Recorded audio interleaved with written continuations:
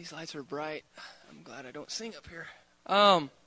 So for those of you guys that don't know me, I'm Adam. Hi, Kevin Vaughn. I grew up in Prineville my whole life. I was raised in the church. I went to the Lutheran church, since I can remember. Well, actually, I go to this church now, so I don't go there anymore. But I knew God. I knew I believed that there was a heaven and that there was a hell. But I didn't really understand until it was my senior year in high school. We're coming in from a football practice, and we got to talking about dying for some reason. And I said, "Oh well, it doesn't matter when I die. I know where I'm going." And one of my friends that's a Christian, he said, "Well, where's that?" And I said, "Well, I'm going to heaven, duh. That's where you go when you die." And he's like, "Well, why's that?" And I said, "Well, because I'm a good guy, because, I guess I'm a good guy, so I'm going, right?" And he knew my personality enough to just strike the interest of, okay, well, we'll have to chat about that sometime. And so later that day, he came out and rode with me I work on a farm, so he rode with me on the swather and really spoke to me and helped me understand exactly what Jesus did for us on the cross. He, over like a 2-day period, he was just sharing with me, and I just really got to know, like, wow, like I know all these things. I know Jesus died on the cross for my sins. I know he rose again, and I understand all that, but it's just I didn't really get it until then. And out in the middle of a hayfield, in the middle of summer, I found Jesus, and it was amazing. I remember praying and feeling this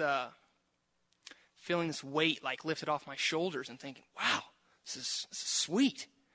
And it's like right after you get saved, I was just on fire. Like, oh well, everybody's got to know about this, and all my friends that have no idea. And so as time goes on, I people see the difference in you or in myself anyway, and they're like, "Oh well, what's going on?" And you start to face some persecution maybe for, "Oh well, he says this, but I know who he was. I know what he's about."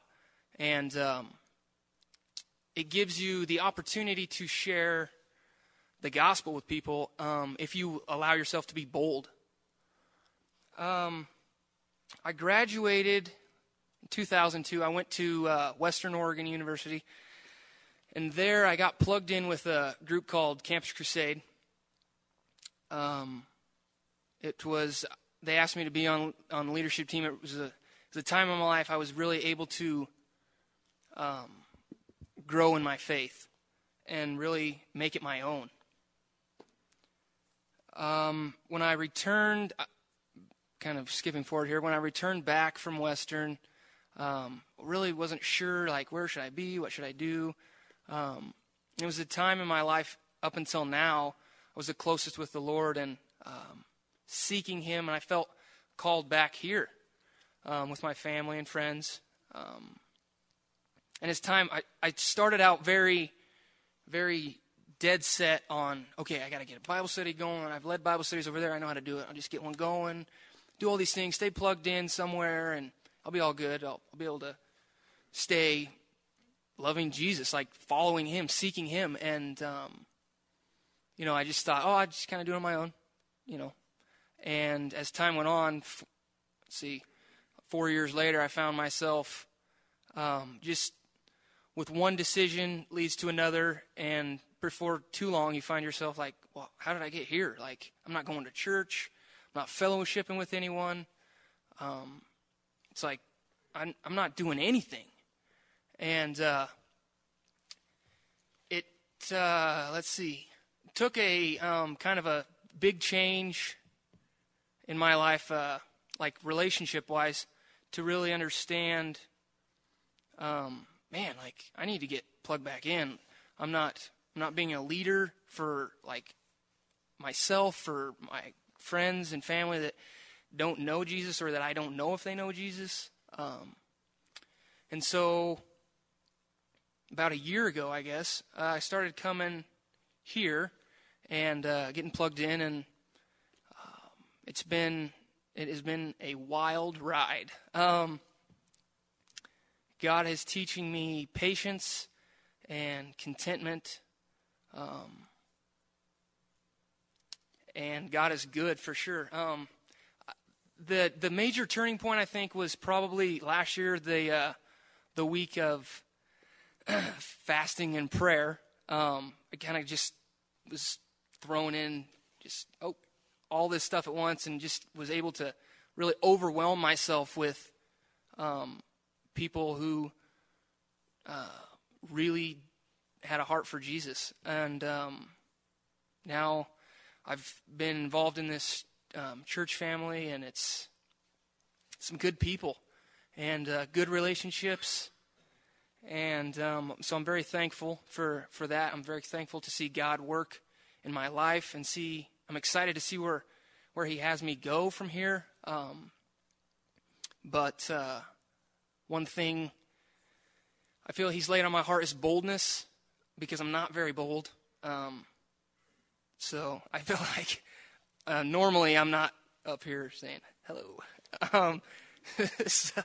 But it's, if I get out of my own way and just surrender that to him, he's just done some amazing work in my life, and it's been awesome. So that pretty much leads me to present day, I think. So, yeah, that's me.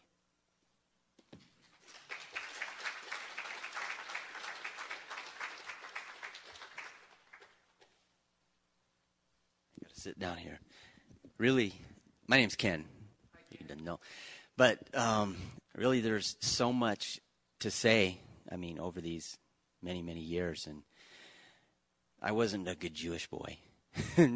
I wasn't a good non-Jewish boy either. But really, for me, I went to church all my life, too, and grew up in the church and, learned all the Bible stories and everything. But I never really made that surrender of my heart. I never really gave him everything. I just played the part of church and for many years. And, getting into high school, then I started hanging around with the wrong people. And alcohol became my idol, and women and everything else that goes with that. And that's really what changed my life after that period of time. It was about a 15-year period. And but what really opened my eyes was back in, it was about 1982 or 83, when my grandmother and my sister both passed away within 3 or 4 months' time. And that really that hit me like a brick. And I wasn't walking with the Lord, but my sister, she was on fire. And I think over all those years, the big thing is I was envious of her, because she had that joy in her life. She had that contentment, which I didn't have. I was just masking it with the things of the world. And so that was the big turning point for me, where I realized that, you know what, I can't live like this. But yet, I still didn't surrender to the Lord at that time. And so I was involved in relationships, and I was married about 29 years ago. And that was a disaster. And it was just caught up in everything. And again, with my stubborn heart and the stubborn will, I still wouldn't surrender. But it was toward the end of that 4-year period when I was married that I attempted to take my own life with drugs and alcohol and all that stuff. And it was God had a different plan. And I realized that he had his hand on me the whole time. And it was at that point that I realized, what am I doing? I knew better the whole time. And yet I just wanted to please me. It was all about me. And so that's the turning point where I surrendered my life to the Lord. And I just, like that song, that last song we sang, I Yearn for You. I got that in my life, and I just wanted to serve the Lord. And all these years, I realized, you know what? It's not about what, it's about what He's done. It's not about what I've done, and I've stumbled many times in the process. But I realize how much God loves us, and that His grace and His mercy and His forgiveness is everlasting. And so, in spite of all the things that, how I got tripped up and just listening to the lies of the enemy. And like in Romans 1, we've been going over, talking about suppressing the truth and unrighteousness. I mean, that's what I was doing. I was just allowing that darkness around to just take over me. But it was through that period of time where God got a hold of me again. And I finally had to surrender and just say yes to Jesus. And then a few years later, the Lord brought just a beautiful lady into my life, and that's where we are today. And the Lord still has us on a journey. I realized, was it Philippians 1:6? It talks about He who began a good work in you will complete it till the day of Christ. And so for each and every one of us, and I know in my own life that what He started, He's going to complete it. Maybe not the way we think, but He's going to complete it, and He gets the victory. And so just encouragement for all of us that we would just understand the grace of God and His forgiveness. And kind of that's my whole thing. That's over a lot of years, but and the Lord's still doing a work. And I also I love the family, the body of Christ, and how we can gather. And kind of like Adam said, I need a lot more boldness too, just out in the world. And so that's pretty much it.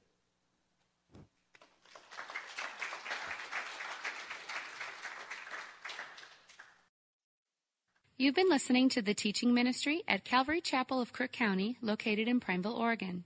For more information on this ministry, or if you'd like to contribute, please feel free to write us at P.O. Box 378, Prineville, Oregon 97754, or check us out further at our website at www.calvarycrookcounty.com.